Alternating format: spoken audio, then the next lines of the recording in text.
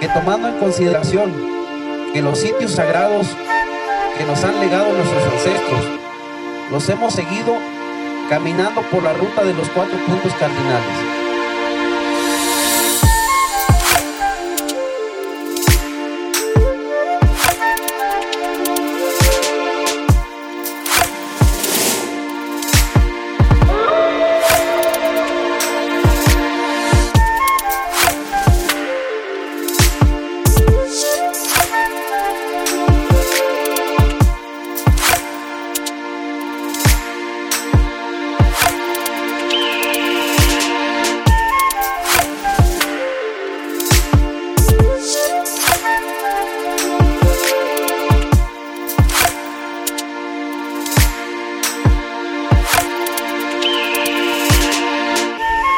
Es por ello que de manera respetuosa y pacífica estamos defendiendo lo que para nosotros es nuestra esencia en la vida.